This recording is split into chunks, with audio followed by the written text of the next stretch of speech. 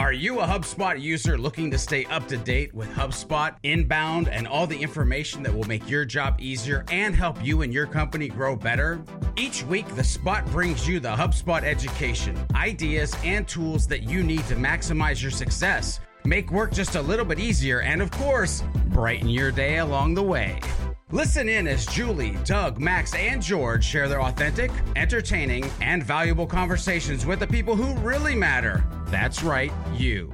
Ladies and gentlemen, let's give it up for your HubSpot Journey heroes. Welcome to this week's episode of The Spot. Ready, spot, go. We're into this thing. We're going to do it. I am so excited to be back with my buddies, my pals, my friends, my coworkers, I don't know. You guys are everything to me, be honest. I think I'm having the holiday spirit early because I'm feeling all mushy and warm, and I just need a fireplace and maybe some eggnog and I'll be good to go. But today we're going to talk about some interesting things. Before we get into all of what we're going to talk about, though, I have a question for you guys because I really loved the last episode of starting out with a question and seeing where it went. And so I want to ask you guys this simple thing. It's simple. It'll probably derail us, in all honesty, but it's simple. What is your favorite transformational moment of this year? I'm giving no hints. The question is transformational moment. When I got the text from George asking if I wanted to be on a weekly podcast. Oh my gosh. Okay. Hey. So, well, I mean, I'll talk about this year, I guess. So, I mean, for me, it was at the beginning of the year in March when all the COVID stuff happened, and we got the call like 2 or 3 days before we had a new a class of new hires that was like 49 people or something like that coming in. And of course, we were all freaked out about COVID and all that kind of stuff, but we were still thinking that we were going to do a training at HQ like we always do. And, you know, we got the call like 3 days before it was about to start that we were shutting everything down and we had to do training completely remotely. And that like scared the crap out of me, right? Because we had, you know, I'm used to being in front of a room of people and being up there, like doing my thing and like performing and like, you know, getting all my energy from the crowd and everything. And I knew I was going to have to like sit behind a computer and like do that and just look at, you know, 49 Zoom faces, which is going to be a pretty difficult, you know, task for me. But, you know, we got through that first day after totally reimagining our whole orientation day, first day experience for all of them. Tried a bunch of new stuff, created a bunch of new sessions on the fly, and it worked and it was great. And people had said this is the greatest onboarding they had ever been through, even though it was the very first time we had done it remotely. And like kind of just seeing that happen and like, you know, talking to my team and like realizing like, hey, you know, we can do anything as long as we like put our mind to it. And even though it's scary, just kind of step into the void. And I think that's where like a lot of growth happens. And you know, all of my, you know, remote facilitation skills have come from me just getting completely tossed into it because of COVID. And that, like, from that moment, I became a remote facilitator now. I haven't been in a classroom in so long, and this is kind of my new normal. So I think that was like a pretty key moment of this year that changed a lot for me. And I think kind of transformed me into being able to do stuff like this, right? I don't think I would have been able to sit down and do a podcast with you guys like this if I wasn't already used to facilitating and doing stuff like this on Zoom. So I love that. I love that because there's so much good stuff there. It's like out of chaos, fear, being scared, reimagining, like this transformational moment for you and being able to do things. So Julie, Doug, favorite transformational moment? I don't think I have one. And I think that I don't have one because I don't actually care about what might be considered the transformational moment, like the after. And I say that because I like the journey and the process of getting somewhere far more than the reveal, right? So I love, really outing myself here, I love to start getting into a show or a movie or a series, like anything. and then go read the Wikipedia page and learn how all of the loose ends get wrapped up. Because then, as I'm watching the show, I'm focusing on how are these things going to stack up and feed into that major conclusion. So I kind of miss like the transformation because I just want to know how we got there. I don't even really care. Like I very often will watch like a reality show, like a game show or something, like the Great British Bake Off, right? Big fan. Real Housewives of Beverly Hills. We know what you're talking about. Sorry. Well, you can't win that one. So I like a show where you can win. I do like competition, but I'll watch a competition show and I won't watch the end of the episode because I don't actually care who wins. I care about what happened, and then I find out who won in the next episode. So like I'm weird. This is very strange, but it makes me so happy to know just like watch the story, watch the progression, and then figure it out later, or read the story after I know the end already. It definitely answers the question why you study archaeology. Oh yeah, like I like stuff that's already done, or like I like just figuring out the process. Just the discovery of, yeah, that's interesting. Yeah. You may have broke me because mentally I'm sitting here and I'm like, the cotton gin,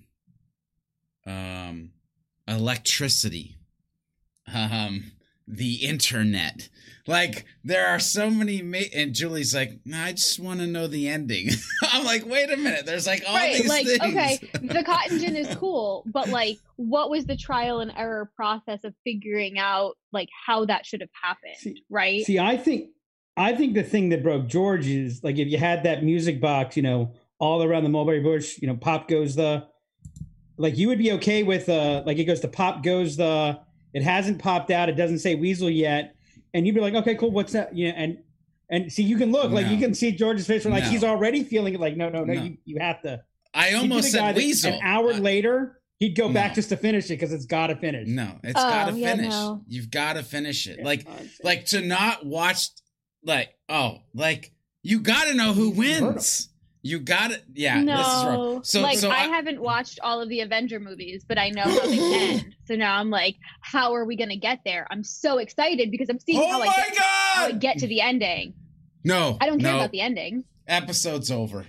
Episode is over. Hold on. See that what you're saying there is off because they didn't have that ending when they started making the Avenger movies. But now I know we're going to end up there. And I want to like reverse engineer it. So I'm also a rewatcher. Let's talk about the plot holes of Avengers. My God. I think that's a different podcast. Like I said, I know that this question is going to take us sideways. But Doug, let's reel it in. And let's go ahead. Favorite transformation. My God, I don't know if I can keep going, Julie. I think you did break my brain. Doug, favorite transformational moment. It requires a maybe a different viewpoint of the word favorite because by no means was any aspect of this transformational moment enjoyable. So in my first business with my family, my first real business, owned a consulting company with my family. We consulted with travel agencies. We had these big plans. I was in charge of sales. So one of the things I got to do was plot out what territories did we want to open and work, et cetera. And so early in our existence, I chose Phoenix, Arizona. Always loved Phoenix. My best friend from high school went to Arizona State, so he's living in Phoenix. So I decide I'm going to do a 2-week trip to Phoenix because I'm going to spend the weekend with my buddy. I'm going to do 2 weeks in Phoenix, Arizona. We're going to, just super accelerate the growth of the Phoenix business, et cetera. We do promotion. The way we did things back then, this was a pre-web world. So we would do a seminar and we had good attendance to the seminar. And then I would work follow-up meetings from that and so on. The conversion rate of webinar to meetings wasn't quite where we wanted to be. Day one, we do the webinar. I have like a meeting. Day two, I have like 3 or 4 meetings and they all train wrecks, nowhere. Day 3, I have 1 or 2 meetings in the morning, train wreck. Every aspect of it, every assumption we had was just, completely off. I'm in a McDonald's parking lot, having gone through drive-through, calling back to my brother and my parents to say, here's what we're experiencing, and like, I'm crying. I'm literally bawling because everything that we've done, my parents took out a mortgage, they didn't mortgage their whole house, but they took out a mortgage. I had left a really good job with a well-known company, all these, and like every assumption we had was just like, this isn't going to work. This isn't going to work. Oh shit. So we decide, you know what, there's no point here. Like, I didn't even have any more meetings, basically. Right. So we decide, you know what, cut the trip short. We're going to cut the trip short. I'm going to go back. And frankly, all I really wanted to do was crawl in a hole anyways. And then that weekend we drew up, it's like, every assumption wrong, okay, what are we going to do about it? What are we going to do about it? Because, our parents have mortgaged the house. So it's not like, hey, it was a good try. Let's, and we completely redesigned the entire business model, the entire go-to-market strategy. We did have to throw away like the 5,000 pieces that we had to have printed, because back then you had to have your collateral printed in advance, et cetera. It worked. Ultimately we sold the company. We didn't make the money we wanted to make, but everybody made money. Pretty good, pretty happy ending. More importantly, I learned it is the problem. The solution lies in the problem. So you can't, I think one of the reasons why people don't solve problems is because they're not willing to embrace. They want to kind of bypass it or avoid it. You got to look into the problem. You got to, immerse yourself, bathe in it, if you will. You got to separate opinions, feelings from facts as best you can. So and if you do that, the solution is in there, right? Because that's where the resistance is. But then even more, I got my teeth kicked in really, really, really early. Theoretically, everything we were doing was right. We were. I actually learned, and by the way, we were right. Our initial ideas were right, and the market ultimately moved to where we were. But I learned, you can be right or you can be accepted by the market. You can't always be both. And, if you want to sit around and wait, you better have a lot of money. So like, everything that I do today, has its genesis in the reality of how we started to reposition and rethink things as a small startup business. So again, I did not like it. So I can't say it's my favorite of, golly gee, let's do that again. Yeah. But yeah, that was probably the most meaningful transformation. But it was a precipice, right? It was like this defining moment of who am I going to be? How am I going to show up? And by the way, timing is everything for your story. Timing, the market, right? One of the things on defining moment, because I actually talk about defining moments more than I talk about transformations, and they're kind of the same thing. I think maybe at least that moment of. One of the things about defining moments is you never know they're defining moments until long after they're defining moments. And they are almost always painful, right? And so and that's why you try to I think 3 years ago I asked the question, what if the struggle is the reward? And so when you kind of kick out of your brain this whole idea that like we have this image that if we're doing it right, it's easy. But if it was easy, then it wouldn't be. No one like doing it right would be no big deal, right? And so you when you realize that that's part of it, I think it changes how you view everything. Yeah, Doug, when you say that, I think of the Jim Rohn statement: "If you do what is hard, life will be easy. If you do what is easy, life will be hard." Right, and those are some valuable words to live by. It's interesting. People might be into the podcast right now, wondering. The title says RevOps. Why have we spent so much time talking about transformation or our favorite transformational moments? Which, by the way, my favorite transformational moment, and Doug, I will agree with you, I did not know it was a transformational or a defining moment until long after it happened. 2012. By the way, I battled with myself to say, like, when my kids were born, when I married my wife, like all these things came to mind at first as I was like unpacking this. But if we're talking business podcast, Inbound 2012, right? Going and learning about HubSpot, learning about inbound, hearing Gary Vee talk for the first time, it has, without a doubt, sent me on a path that changed my life from that day until where we sit on this podcast right now. It has to be one of my favorite transformational moments, is sitting in Boston going, wow, I want to do something completely different, and I don't know how I'm going to get there, but I'm going to get there. And so the reason I bring this up is because there is this thing that has been being talked about, this term that's been being thrown around, this way that people are starting to do business, and it is called RevOps. And it smells like, to me, and I know I want to have you guys weigh on this, it smells to me like we're on the precipice of what was the inbound transformation back in 2010, 2011. And I just want to know, is it a fad? Is it a title? Is it a movement? When you think of RevOps and you think of companies and you think of silos, and yes, Doug, I did this to you at the end of the year to have this conversation. Like, where do your brains go with, if this is something all companies should be paying attention to, some companies, like, I'm just going to drop that in the lap of the podcast and sit back and see what happens. All right, I'm going to go first, but I'm only going to start because if I go with my whole thought, no one else might actually get a chance to say anything. Anybody that remembers when Michael Jordan started playing basketball after he played about 10 years, some new kid would come out and it was, he's the next Michael Jordan. He's the next Michael Jordan. He's the next Michael Jordan. And, maybe, finally you got to LeBron James, who might meet the category, but he's not Michael Jordan. He's different than Michael Jordan. He's a different player.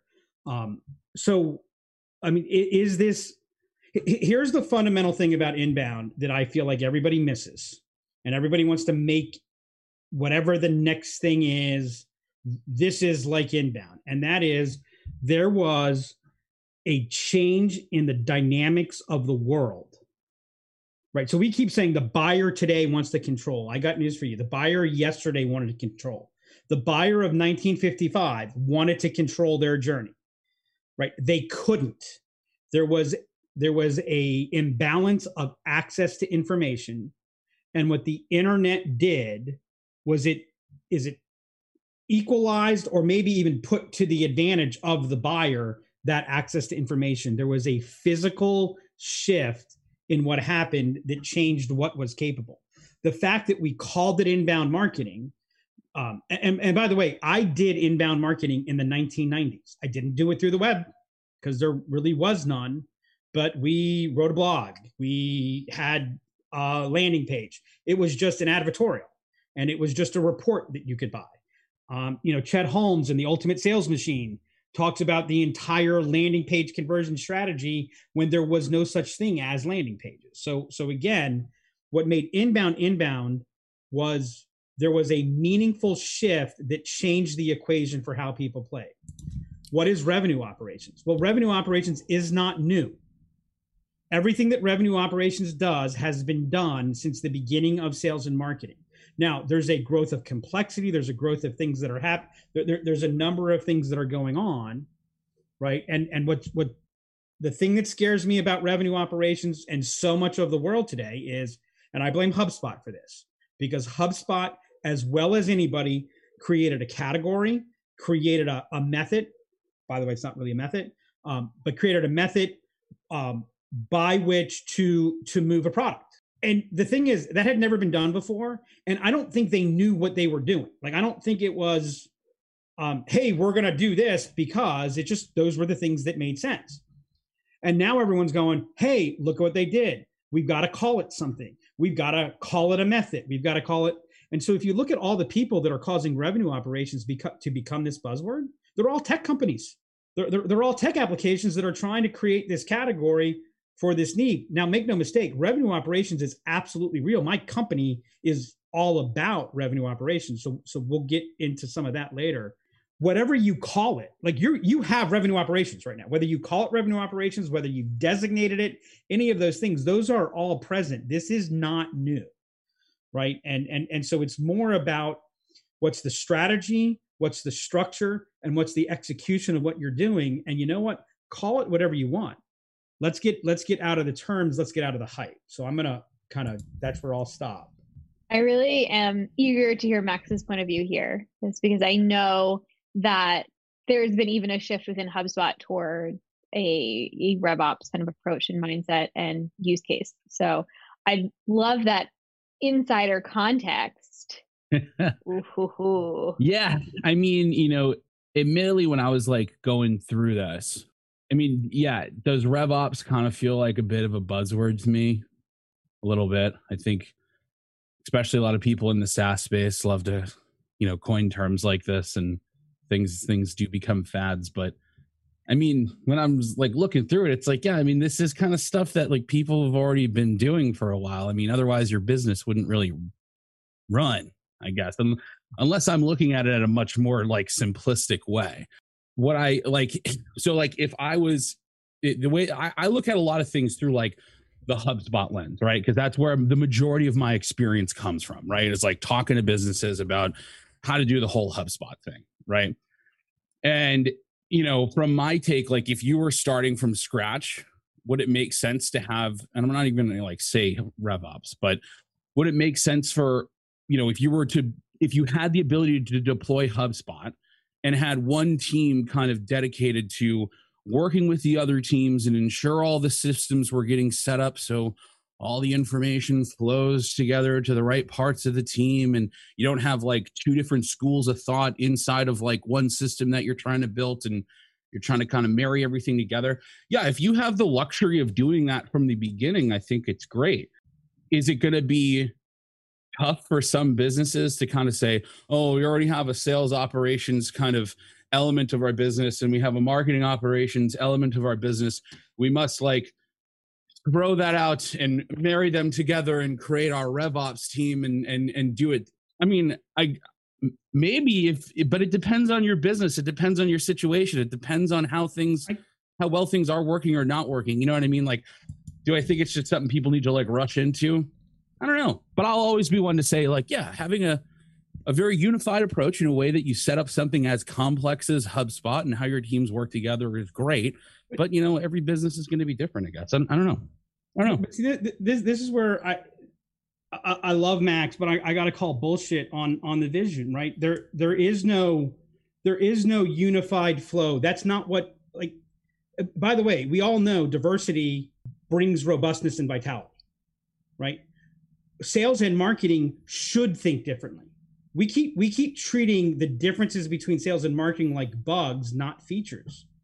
It's good that they think differently. It's good that they don't speak the same language. It's good that they have different priorities. That conflict, that construct is what creates creativity. And that's why as you grow bigger and we have to separate the words complex and the words complicated. As we grow and as we move forward, things get more complicated and they get more complex. Now, you can manage complicated. And that's kind of what you were talking about in the beginning of operations, is about managing things that are complicated. The more you utilize the capabilities of HubSpot, the more complicated it is. So it becomes hard for people to mix things. And so this team manages that complication. But complexity is about interdependent systems that operate differently. See, the fundamental problem with modern sales and marketing is we keep taking out an element of a complex ecosystem. We isolate it, email subject line. We isolate it, we put it back in, and then we operate on the assumption that what we did doesn't change every other aspect of the system that we plug it back into. This is a butterfly flaps its wings in Portugal and a hurricane comes to Spain, a hurricane hits Spain. Right, that's what a complex ecosystem is. So we put it back in that changes every other element of the ecosystem, that also changes the element that we isolated and put back in. Right, we keep operating for this idea: unified, smooth, easy. I don't know any. Max, I've seen a HubSpot. HubSpot's as good as any company I've seen. I've seen you guys. You're like 1,000 hamsters running on wheels, looking to get it in. By the way, when's the final piece for inbound done? I think typically it's done about 15 seconds before the inbound curtain goes up, and there's huge teams, everything's associated to it. Guess what? That's not a bug. That's the vitality that's real. Where RevOps comes in, and the aspect that is emerging, right? One of the things that we learned is that all this technology that we're adding and all this specialization, it actually brings a ton of complexity.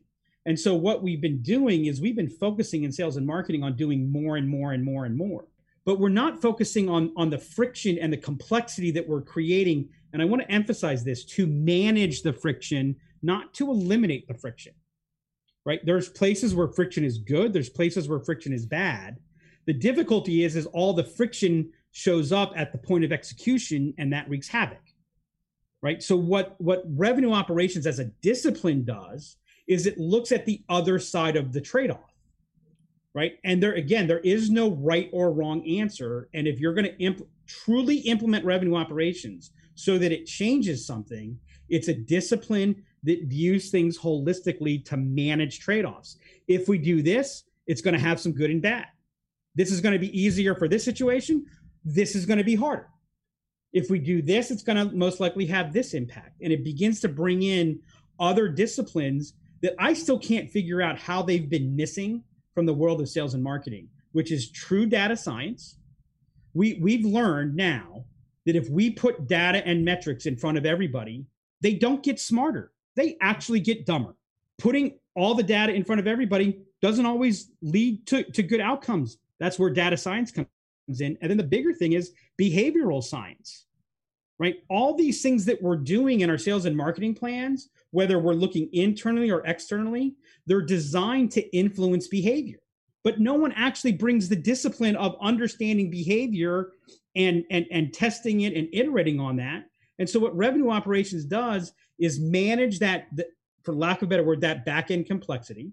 It views things through, if you think about it, upstream and downstream, revenue operations is an upstream function, so that your sales, marketing, and success teams, which are downstream functions, can execute at scale, right? You can't solve upstream problems downstream. That's the problem with the world today, is we keep sacrificing what we need to be doing upstream to try to fix it downstream. That's why we have however many police at a multiple of the number of social workers to work at the point of where the cause of the problem occurs, right? And so what revenue operations does is it balances that out so that you have a more holistic, more scalable approach. It's not just a set of functions and administrivia. So there's a couple things I want to throw in here. First of all, and that's all I got to say about that. First of all, if a butterfly flaps its wings in Portugal and there's a tornado in Spain, that's one strong ass butterfly, bro, because that's not a whole lot of distance for anything to pick up and gain speed along the way. More importantly I didn't say instantaneously. I did not say instantaneously, but I want to hit on that, right? I want to hit on that because, we look at closing a sale. The reason for decades we have worshiped closers is because we thought the people who could ask somebody to buy, that's what caused the purchase.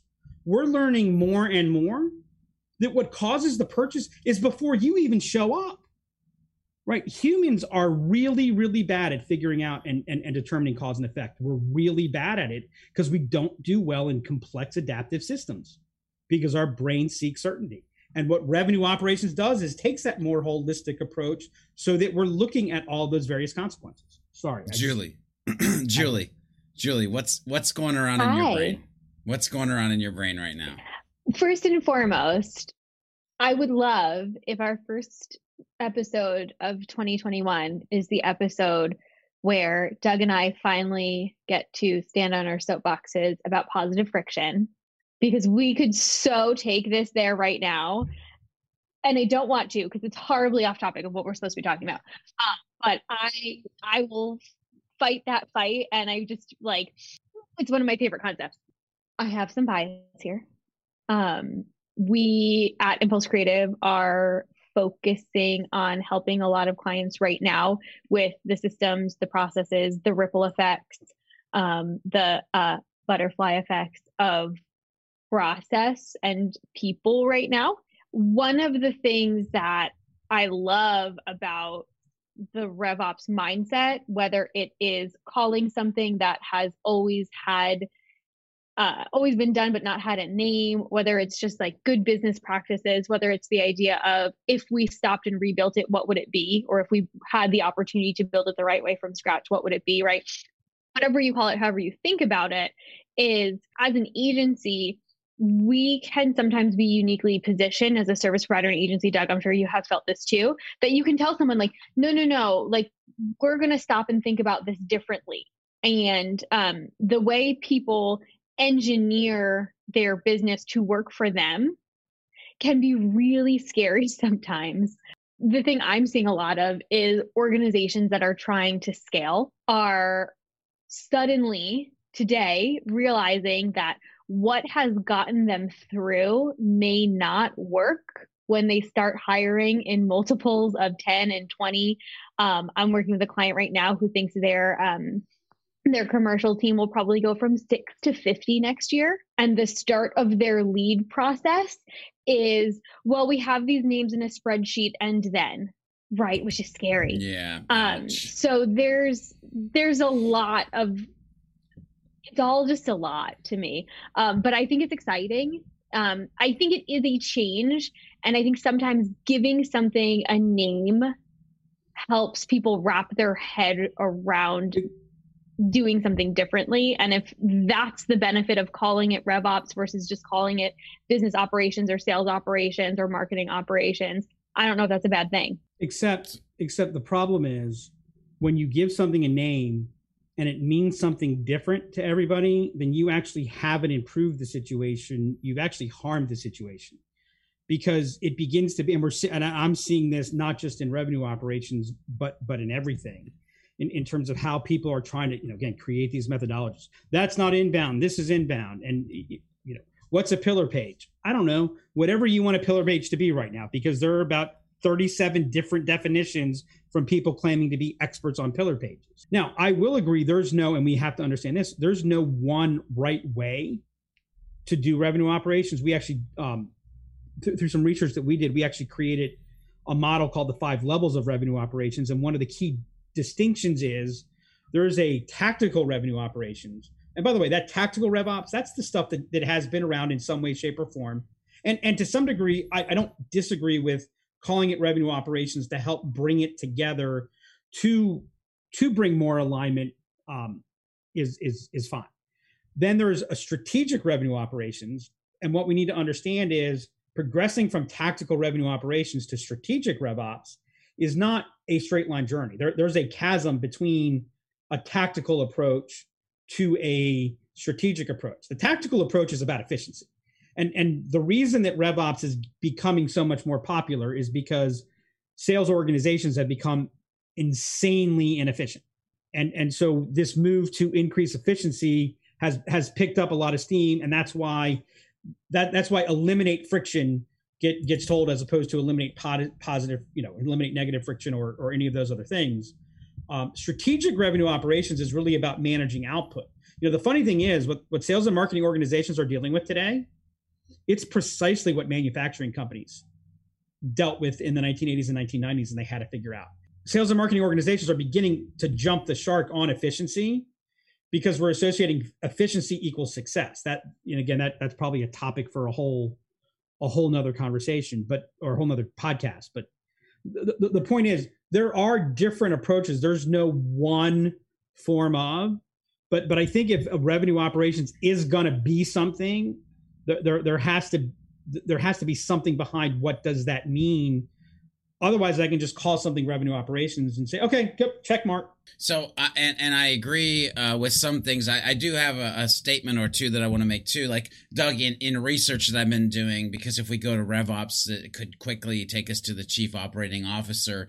And the Chief Operating Officer title looks dramatically different on a business-to-business standpoint, because usually that title is built to wrap around the business itself and the needs of said thing. So it's interesting that RevOps can be different things. But here's the thing. I want to circle back to a very interesting thing that you said about inbound. and why I wanted to ask the question of if this was a transformational moment, if this was just somebody naming something, if this was a buzzword, because you said, well, you see here with inbound, the buyer had changed. Something had dramatically changed to make this happen. No. Oh, no. Yeah, okay. I did not say the buyer had changed. So you said, that's what inbound says, but you said the information was now readily available, or there was this change, right? Do you want to say it the way that you said it? The game literally changed.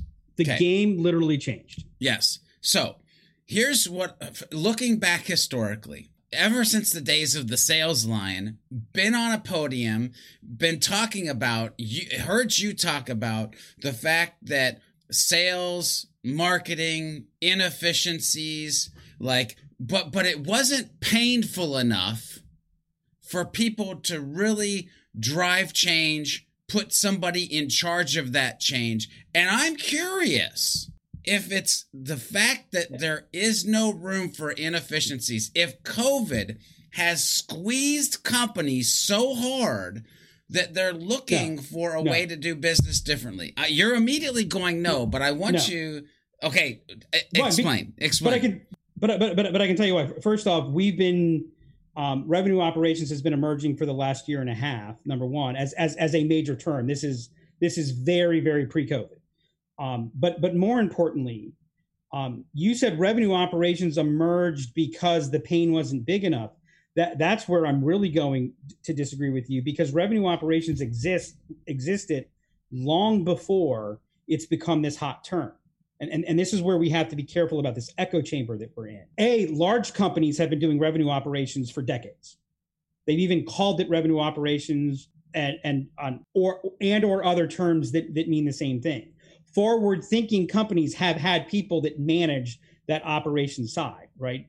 To look at these things. The reason that revenue operations has become a big issue is because of the growth of the MarTech stack of sales and marketing technology and companies. And so now the commercialization to push it through to say, you need RevOps, you need RevOps, you need RevOps. Data is not data, it's RevOps. You need RevOps. Here's this hole. Here's this budget line that you need. This is a supplier-driven emergence. Now, on one degree, I'm happy with that because it creates an awareness of revenue operations that allows me and allows Impulse, it allows Imagine and allows Impulse to talk about how we can help fill that need. If these companies hadn't manufactured the awareness of that, we'd have to be explaining what it is. Now we have to explain that it's not what you think it is.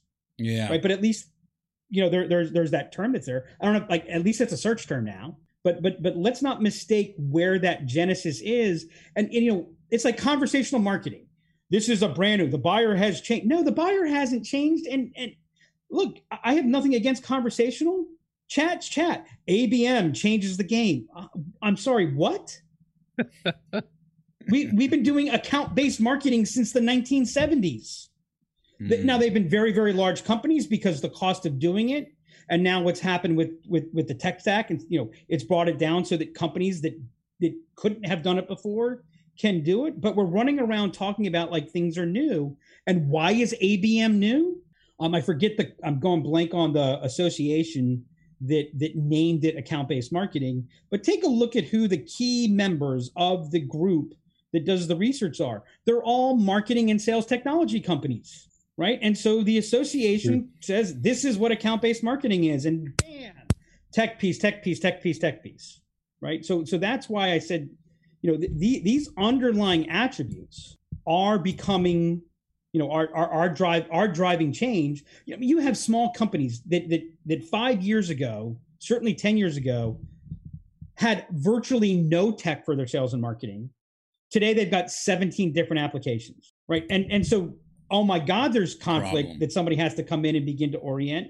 But that, that's the insanity of, well, I bought the product because that was supposed to solve the problem. And so that's why I took issue with the no is, that's why Gartner has their hype cycle. Where we are right now with revenue operations is we're not at the peak hype, but we're moving well up that channel to peak hype. That's where it is. It's a real thing. But right now it's 90, like of all the stuff that's out there, it's 90% smoke, because when you look underneath it and you say, what are people going to be doing differently because of it?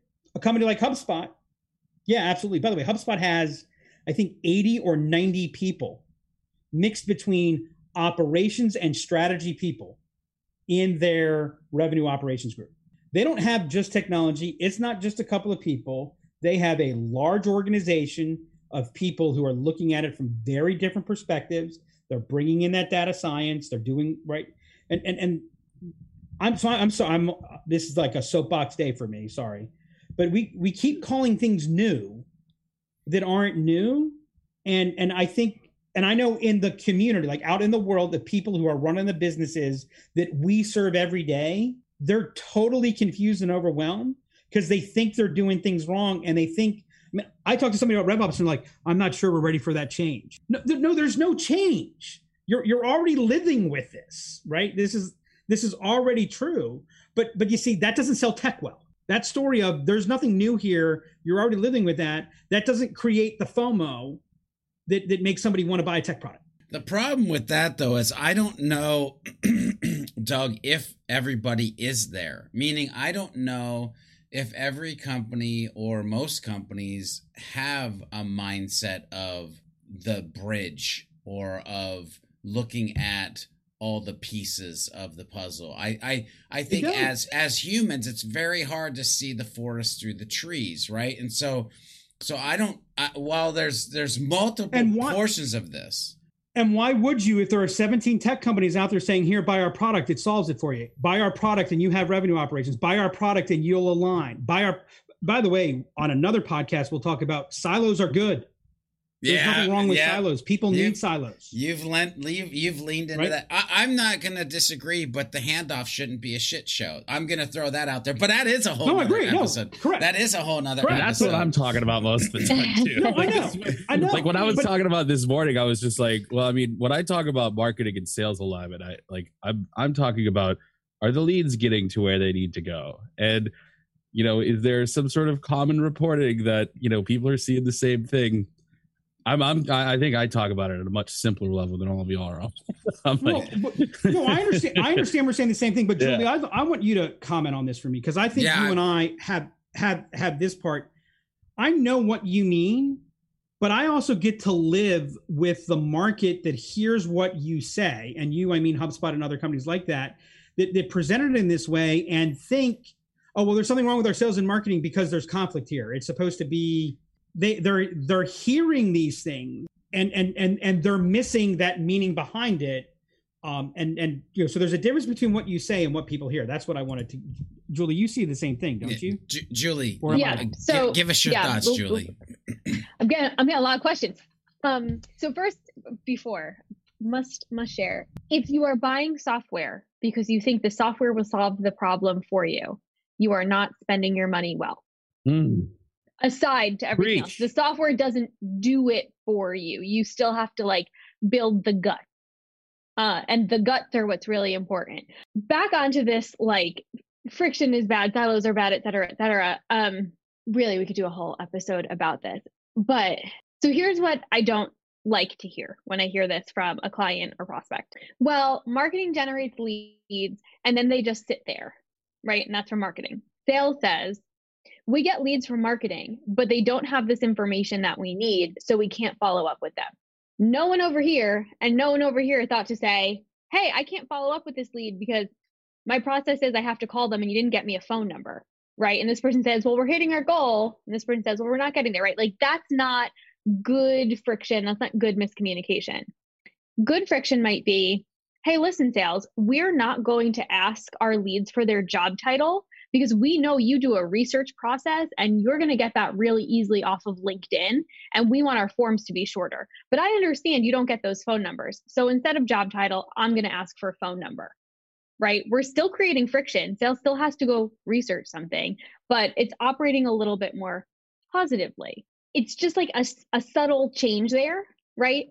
When people say there should never be any friction, right? Well, what does that really mean? When I have worked with BDRs in the past, one of the things I've heard from those BDRs so often is, well, my sales reps just want me to do it all and give them a layup. They want me to pass the ball and it's a layup and they're done and they don't want to put the work into it. And sometimes I could see how that would be a good thing. And I could see how sometimes that would be a little annoying if you're the BDR too and you're getting comped on X, Y, or Z. But I think the same thing can happen in any kind of part of this process, right? Like, does that BDR want that layup lead to come in from marketing where they don't have to research? Well, I think research is good. I think spending the time to get to know someone before you talk to them is good. Does the sales rep need to do some type of handoff with the BDR? Probably. When that deal closes, is there something that the customer service team will need to dig into a little bit more to actually deliver on the sale? Probably, right? And those probablys and those points of like, ooh, we learned a little bit more are not always a bad thing, but we want to know when they happen and why they happen. And we want to make sure we're able to take them and address them adequately, not just be like, oh, well, we sold this wrong, so now we're taking a hit on the money to actually finish the product or project. That's not good. I think it's just all bigger conversations to have about everything. And sometimes you need someone to guide those conversations. Doing them internally can be hard because there is, if you work with people who are passionate about what they do, why they do things, about helping customers, about helping clients, there are going to be a lot of opinions and a lot of, we should do it this way. And I feel strongly about that. And sometimes my role is more of a mediator than it is anything else. And I'll add to all those things that you brought up, there is no right answer. There are wrong answers, but there is no right answer. There are advantages and disadvantages to every decision. And in the example she gave, I was already thinking, well, you could do this and eliminate that, right? And the point being, the juice has to be worth a squeeze. Oh, there it is. There it is. We got it in this episode. Woo! The juice and the squeeze made it into this episode, baby. Yep, all right. Absolutely. So the juice has to be worth the squeeze. And really that's what RevOps, that's the why of RevOps. They're the ones who think about the trade-off. Marketing should be fighting for they're looking to optimize to the extreme for them. Sales is looking to optimize the extreme for me. By the way, I would say to the BDR, if you were the account executive, wouldn't you want to lay up too? Of course, that's what they want. I want a layup. I want a layup every time. Right. So, okay, let's, so understanding those things and navigating, well, what does that mean? Okay, salesperson, we can give you a layup, but the number of ops that you're going to get, they're going to be cut by a factor of 10. Right. Yeah. My favorite is someone called me. They want lead scoring. I'm like, oh, so how many leads are you getting? We get about 150 leads a year. how many leads do you need? We have Danger, Will Robinson. Danger. I'm not going to go down this road. No, I'm just saying that like what they needed was like 5,000 leads. And I'm like, so why do you need to score? And like, well, we need to make sure that we're only working with the best leads. I'm like, well, you don't have enough leads. So what do you want? Like, there's nothing to filter. Look at them. All right. So that's Doug. Let's go on lead scoring. Yeah. So here's the thing. We are at our customer story. Yeah, we are at our time. So we this has been a good episode. Obviously, what this episode has shown me is that we need to have more episodes on RevOps because we didn't dive into some of the minutia that we could. By the way, there are 2 articles. Well, actually, there's a webinar link, HubSpot. The Road to RevOps, How to Design a World-Class RevOps Team. There's also a Sales Hacker, What is RevOps? You should definitely check out the links. I will tell you, though, more RevOps episodes will be coming, as well as the episode, The Need for Positive Friction will be coming. The episode, You Should Love Your Silos, will be coming soon, as well as, Yo, Bro! You Don't Need Lead Scoring will be coming to the podcast soon as well. Make sure you go to the internets. Make sure you go to the Twitters. Make sure you let @DougDavidoff know that you love him as much as we do. Make sure you touch base with The Real Julie D, Max Jacob Cohen. I'm @George B. Thomas. Of course, these are always fun, enjoyable, educational. Make sure you use #SprocketTalk. Make sure you use #TheSpotPodcast so we can be part of the conversation with you. And of course, leave a raving 5-star review because anything less would be uncivilized. And we'll see you in the next episode.